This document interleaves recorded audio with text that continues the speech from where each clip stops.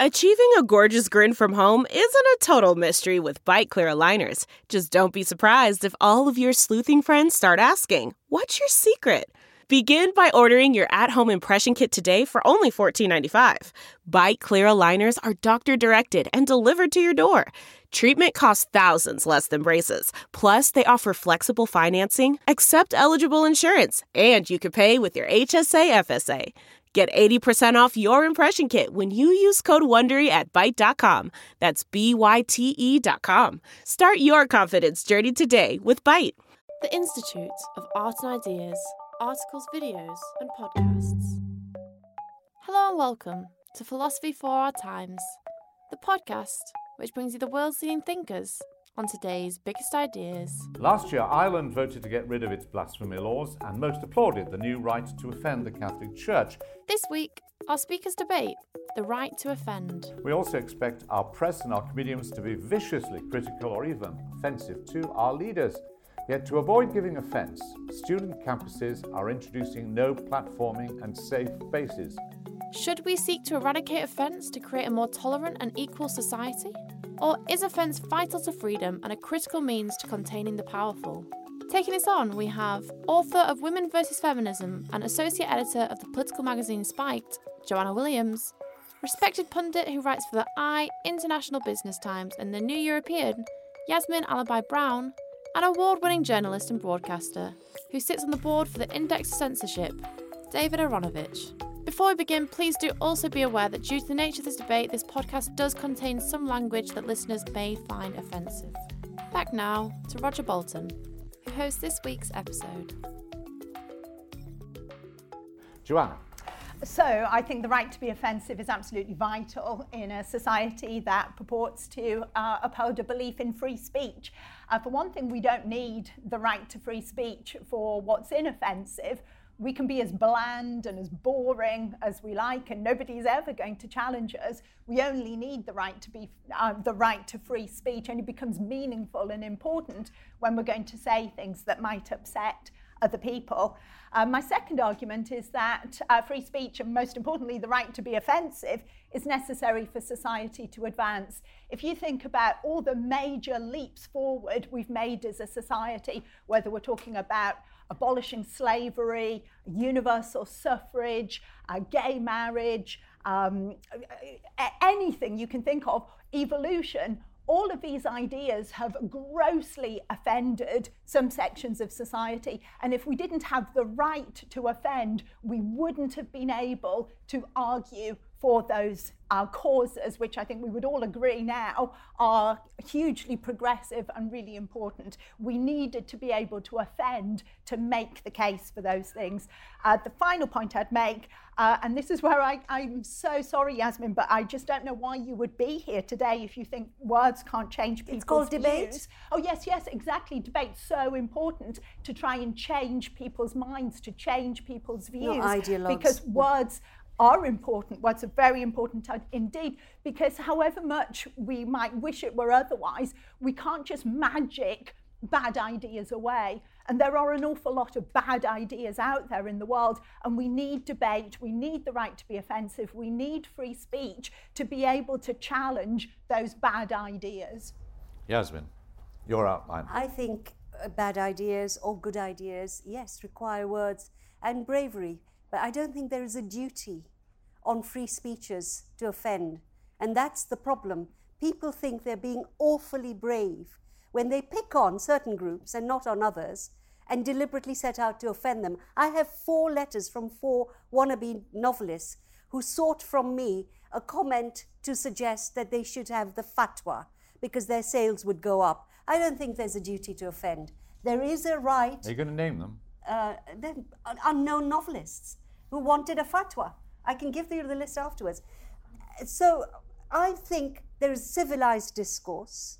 I think absolutely I agree with you that difficult ideas need to be argued for.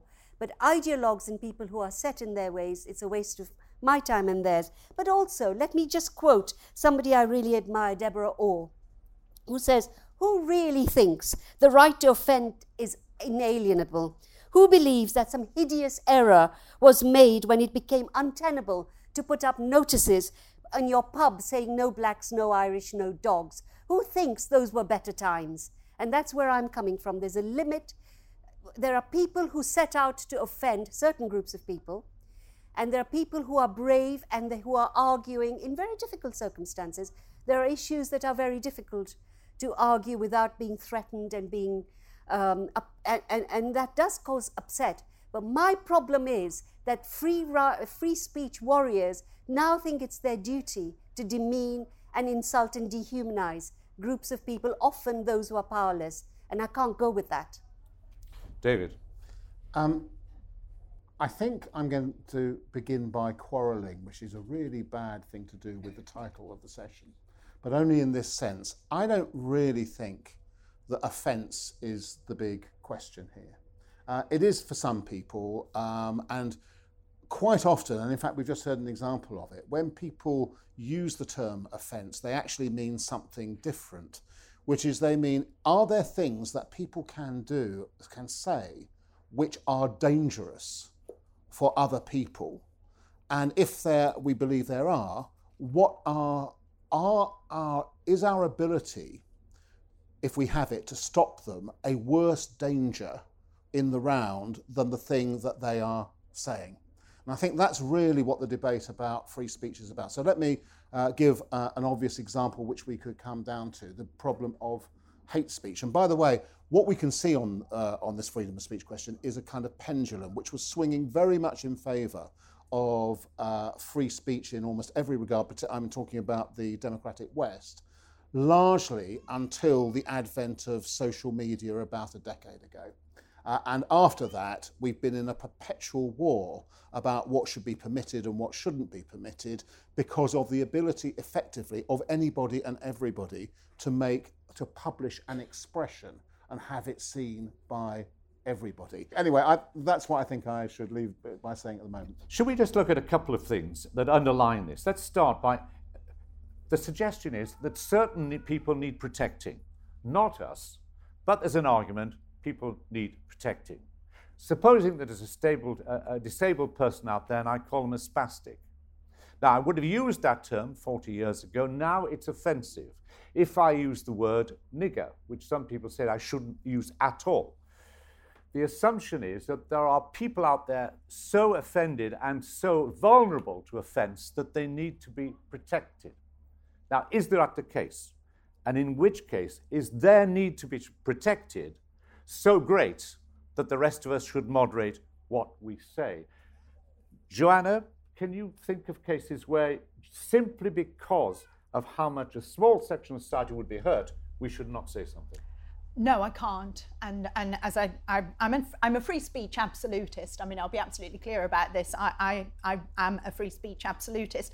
But I think the point you're making really illustrates for me one of the reasons why I am a free speech absolutist, because I think you actually bring prejudice back in through the back door when you start defining limits to free speech. So you start saying some groups of people are more sensitive, are less easy to cope with debate, are just more vulnerable than others. So we start making these assumptions. So does that mean that those people who are going to be genuinely hurt, you say to them, it's too bad, it's in the greater good?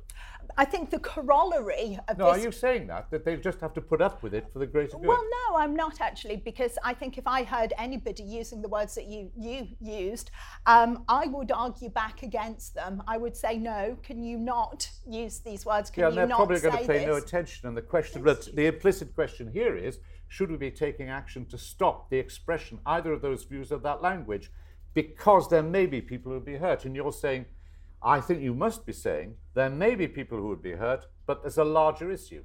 I am saying that, but I'm not saying, I am saying, yes, there's a larger issue. You're absolutely right. I'm saying people might be hurt, but there's a larger issue, and the larger issue is free speech. But I'm also not saying that everybody in the world has to turn into this kind of really tough individual and just take it all on the chin, and we should all go around throwing the most offensive insults at the most vulnerable people in society and just expect them to kind of lap it up in the name of free speech. I'm saying society is a collective, and as a collective, if we see people saying things we disagree with, we can argue back against them. We can say, I disagree with what you've said. We can stick up for other people, and I think that solidarity where we act collectively to defend and to stick up for people is really important. And actually, hate speech legislation takes away our ability to act in solidarity with others. Well, it comes to legislation later, but David, can we make a distinction between ideas and facts? Can we say,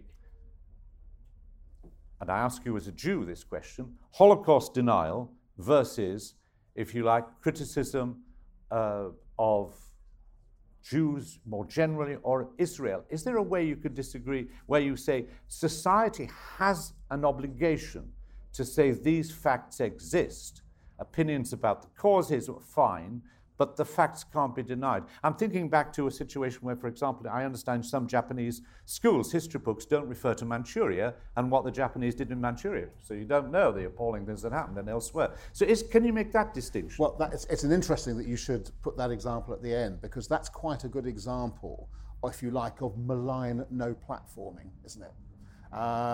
What they've decided is that it's inconvenient for their version of society to have an account of Manchuria in their books. In the same way, the Germans decided that so appalling for them was the idea of Holocaust denial that they would actually make it illegal.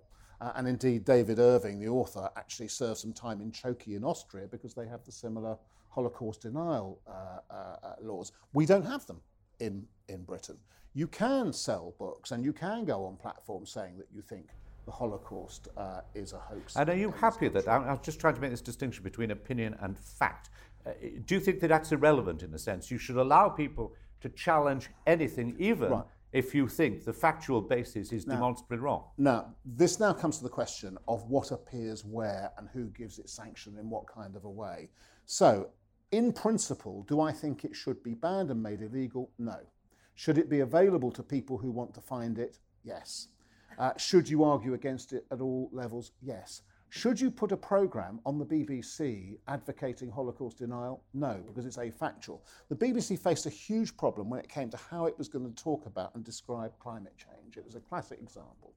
One of the things it decided to do after a lot of argument was it could not give equal weight to people who said climate change wasn't a real thing to people who said that climate change was a real thing, because that was effectively the scientific consensus. That's not an act of wasn't it also slightly qualified that human beings had made a very significant contribution to climate change, was the specific. Yeah, no, absolutely. That's but funnily enough, nowadays when we talk about climate change, that's what most people assume you're talking about. But I take your point. But are we arguing then with, but the problem you face is that, as you correctly say, Joanna, at the beginning, science often advances by the lone voice, questioning the consensus and so on. But that's an idea, and I was trying to see whether, as a fact, we can make that distinction. Yasmin, can you see, is that a reasonable distinction to even consider?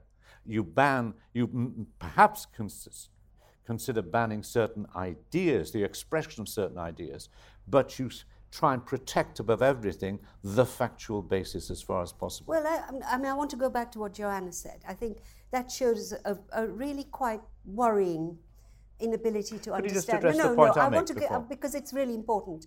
When I'm sure it is, but somebody calls me a Paki, it isn't.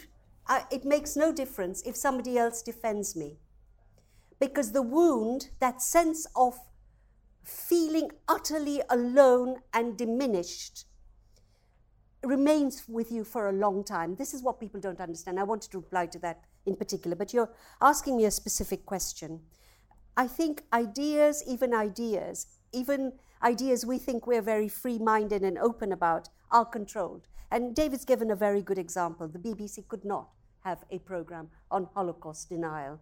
But we have Prevent. We have a whole government policy, right, which is saying you cannot have ideas of Islamic extremism brought to university to be discussed. This is part of the regulation. I'm a professor at Middlesex. We are told to look out for such debates.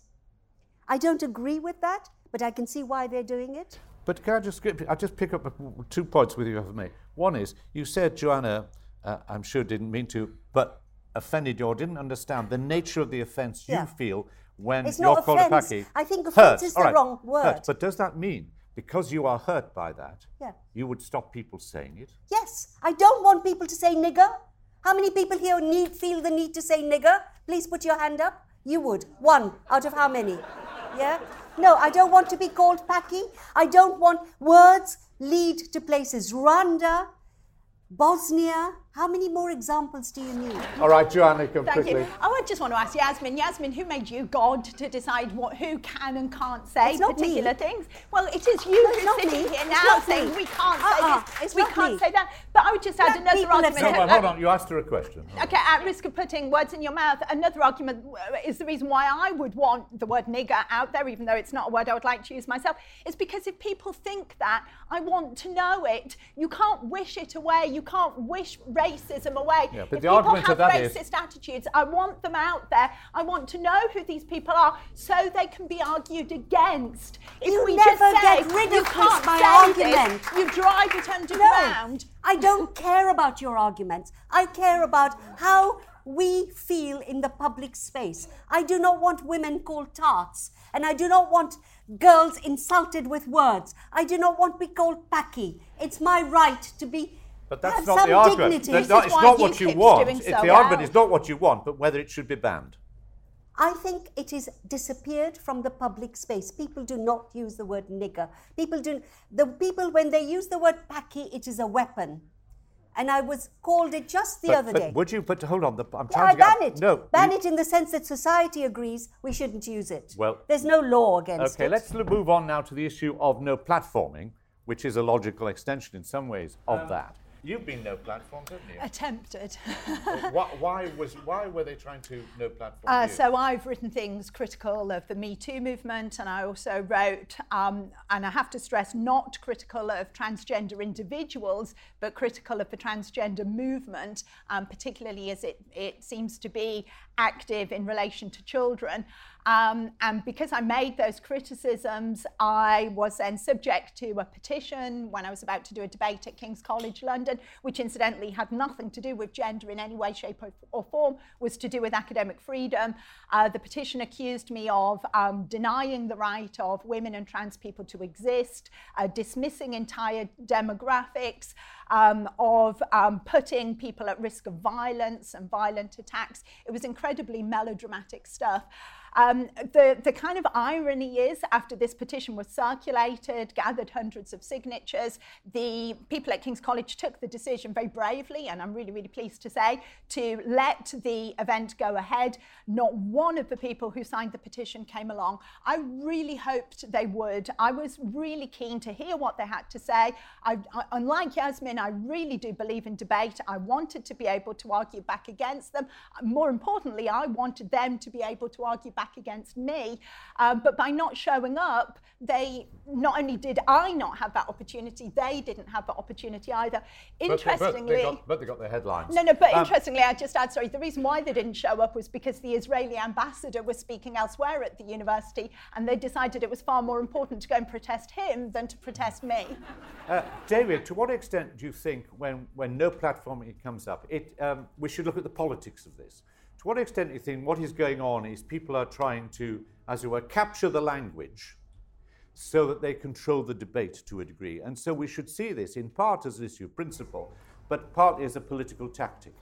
When I was a student politician, many years ago, when the discussion about no platforming in a way first began, and then the left presented it as being like this, actual fascists, people who kind of, march around with uniforms, etc., are outside the normal weft of politics, unsusceptible to debate. Funny, really, because it comes back to what Yasmin was saying when she said she wouldn't debate Hitler. Of course, Hitler famously didn't debate anybody. I don't know what history would have looked like if he had, but famously he didn't. He was a kind of no-platform par excellence, and in the end he was the ultimate no platformer, really. So the idea was extremely limited, but essentially when I thought about it later, and then it's been extended really, and the issue of offence has extended it yet further, because instead of it being a judgment about the efficacy of a certain type of politics taking over, it becomes a judgment about the subjective feelings of people. And it is incredibly problematic to ban things on the basis of people's subjective feelings, because people have different subjective feelings. And the transgender thing, incidentally, it illustrates that very well. It's an attempt to shut down the debate, in your view. And there's no question about it. And not only that, but if you think about it, it has another thing. The people who argue that there should be no platform, not for offence reasons, but for reasons of, let's say, normalising certain types of speech is a very common expression now, are never worried that it might affect them.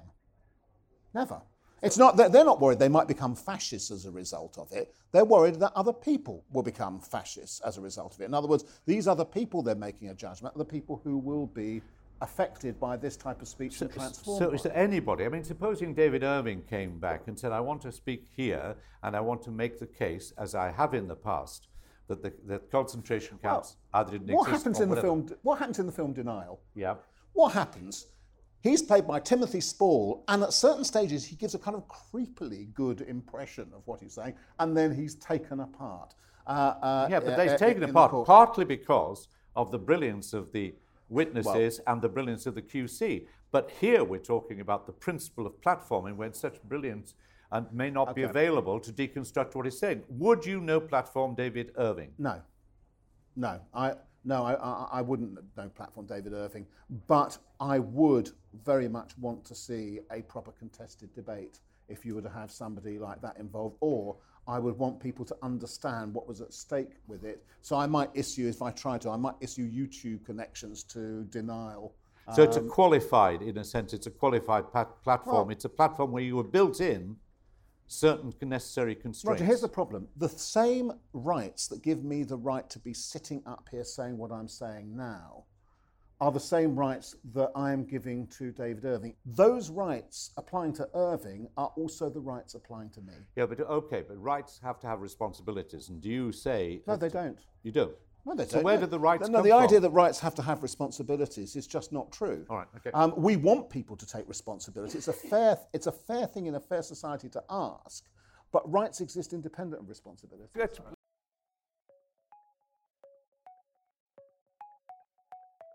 Do you want to hear more from the world's leading thinkers? If the answer to that question is yes, subscribe to iai.tv for unlimited access to thousands of debates, talks, articles, academy courses, and live events. Are you bored of the surface level news, politics, sports, and entertainment coverage on your newsfeed? Go deeper. Get the philosophy behind the news and get the latest big ideas from the world's leading thinkers on subjects at the core of the human condition, life, the universe, and everything in between. It's free for the first month, and there's no commitment to pay, so subscribe now to understand the world beyond the surface level. Bring that back, Joan. Quick point on no platforming in universities in particular, but in broader society too. It always backfires. If somebody no platforms me, I'm like, yeah, great. A, I don't need to go to the trouble of making a speech, of turning up, of actually talking to people. B, I get 1,000,000 times more publicity. If a speech goes ahead, only the few people in the room hear what I have to say. If I get no platformed, wow, it's going to be in every newspaper.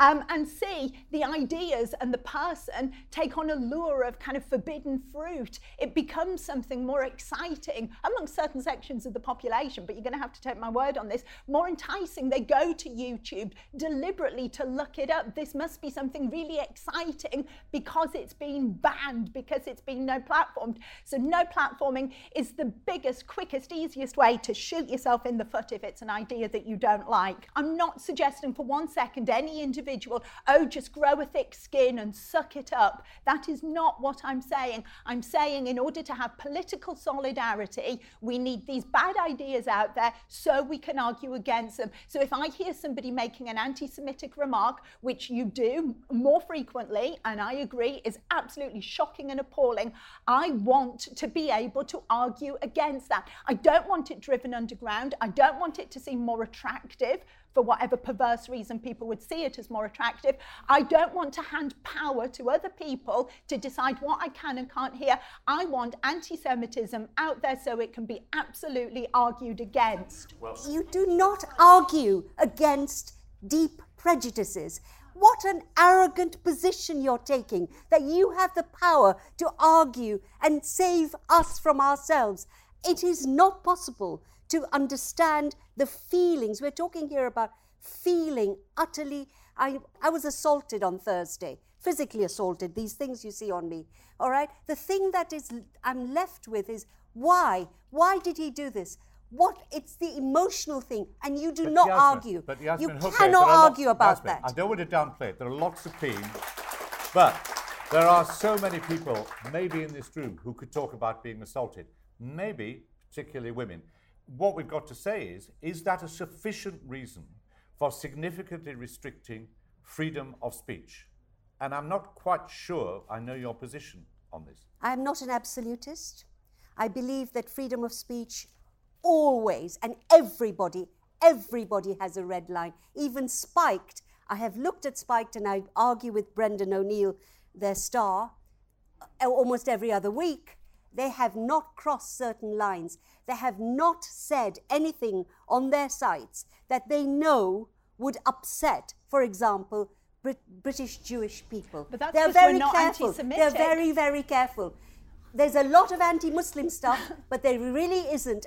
And what I want to say is this, that we could not survive as a society if we all became freedom of speech absolutists. Or in the public space, restraint and care and kindness is all I'm saying. We need to be kinder and understand. Yeah, but everybody but would I'm agree not with talking about the law. The question we're arguing is whether that and how that needs to be underpinned. Let's move on to the last question, if I may, which was whether outlawing offence would create a more tolerant society. And David, I want to put you a couple of points in a very interesting article written on Tuesday in The Independent by somebody called Yasmin Alibhai-Brown. I newspaper, not Independent. Independent sacked me. Oh, sorry. Yeah. Anyway, this really interesting article says this, that last week on Radio 4, I argued with the Labour MP who is pushing to institutionalise a particular definition of Islamophobia.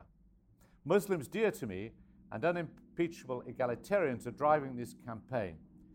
And she's opposed to that. She also says, but for the record, I'm also against the International Holocaust Remembrance Alliance working definition of anti-Semitism. Such designations are both dubious and counterproductive. Before I come to you, Yasmin, can I ask David specifically about the International Holocaust Remembrance Alliance working definition of anti-Semitism? Would you support that, or do you think it does any good at all? You're a clever bugger, Roger. You get me just at the sweet spot. Because the truth is, although I might not want to join a political party that didn't endorse this as their position, I don't like these definitions. I don't like either of these definitions. There are bits of the anti-Semitic definition that I don't agree with. I just don't agree that per se calling the Israeli government, although I regard it as a ridiculous hyperbole, Nazi-like, is itself anti-Semitic. I simply don't agree with it intellectually. And yet that's partially in the definition. I understand the reason why it's in the definition. For the same reason that Yasmin talks about in the definition of Islamophobia, things fall into the context of that definition which simply do not belong there. Now, the question about whether or not and under what circumstances you require a definition, I mean, these are not legal definitions, by the way. You couldn't prosecute anybody on the basis of these definitions.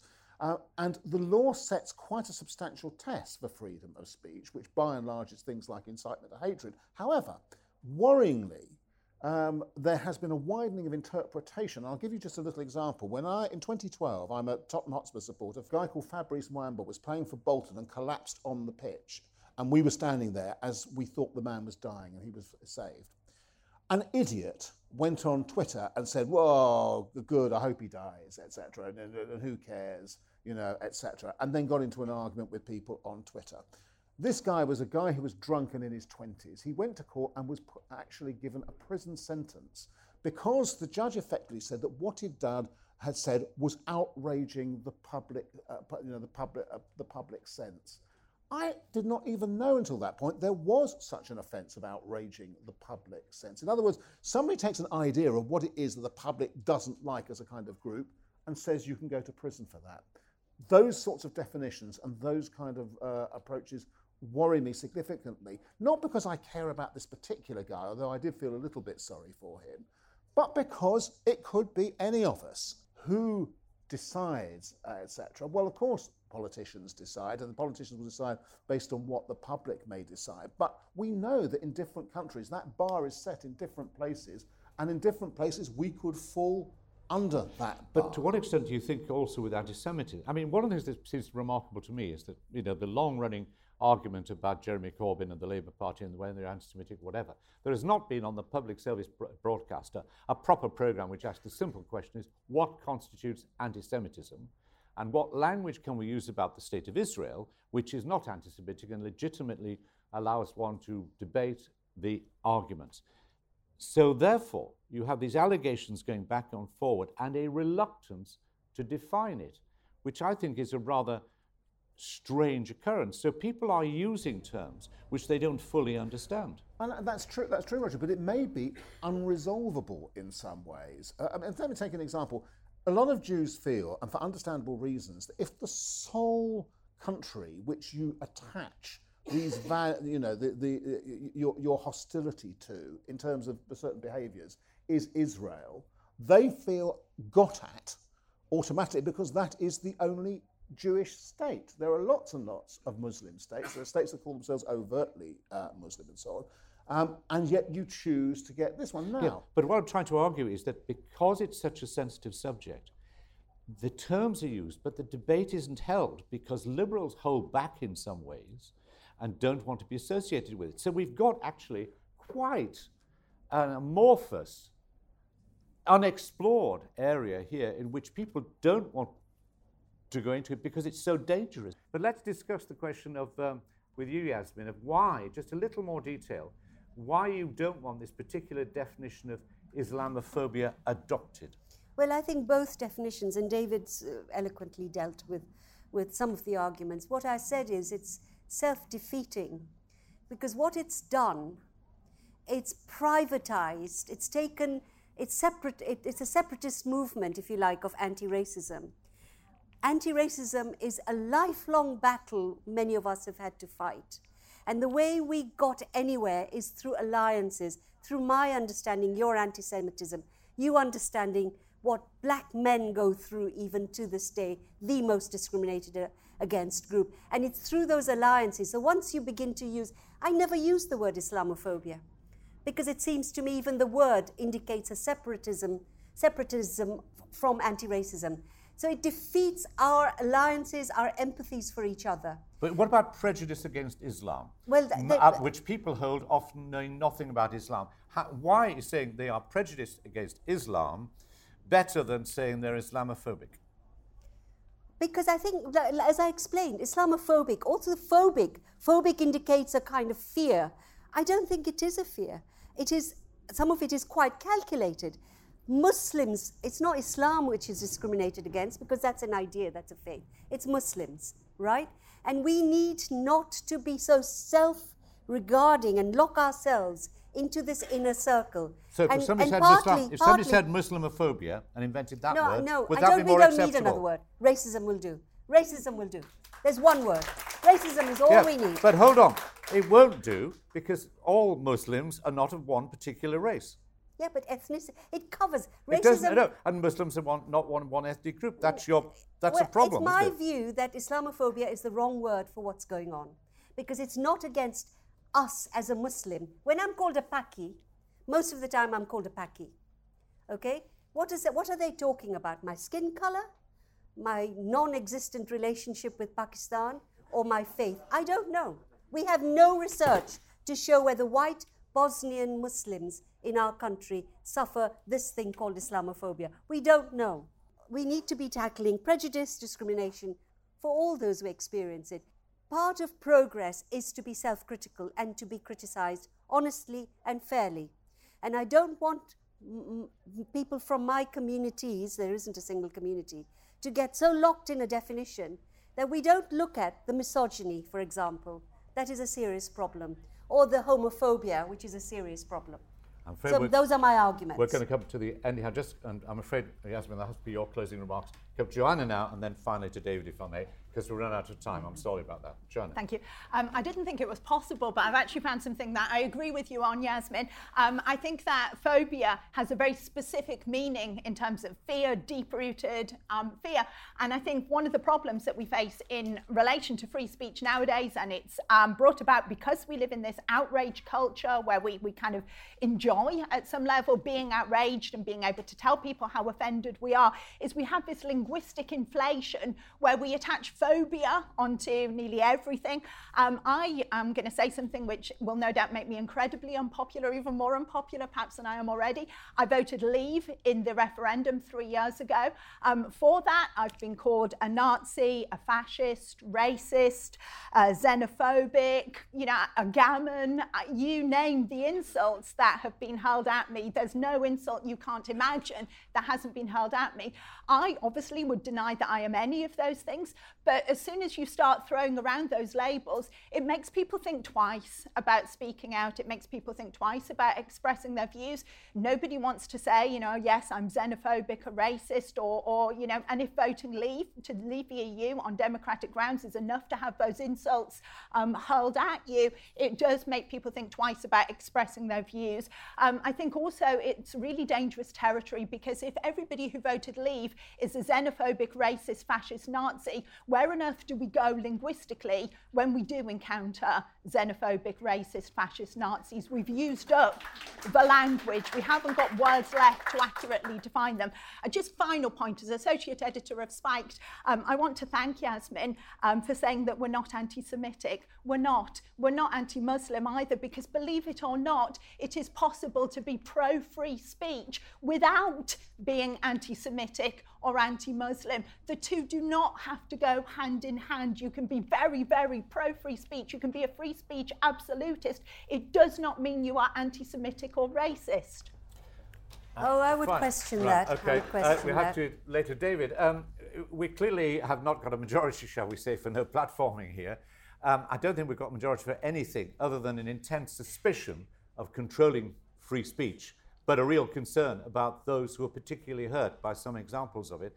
Can you give us any constructive way forward? What would you suggest? Well, I want to say this thing about this kind of, how appallingly treated leavers have been, because this is something which is almost kind of robotically programmed into anybody from Spike to tell you at any meeting you go to. They say this, and it's driving me nuts. It would also help if you didn't characterise people, Remainers, as sneering metropolitan liberals living in a London bubble who are all rich. Right.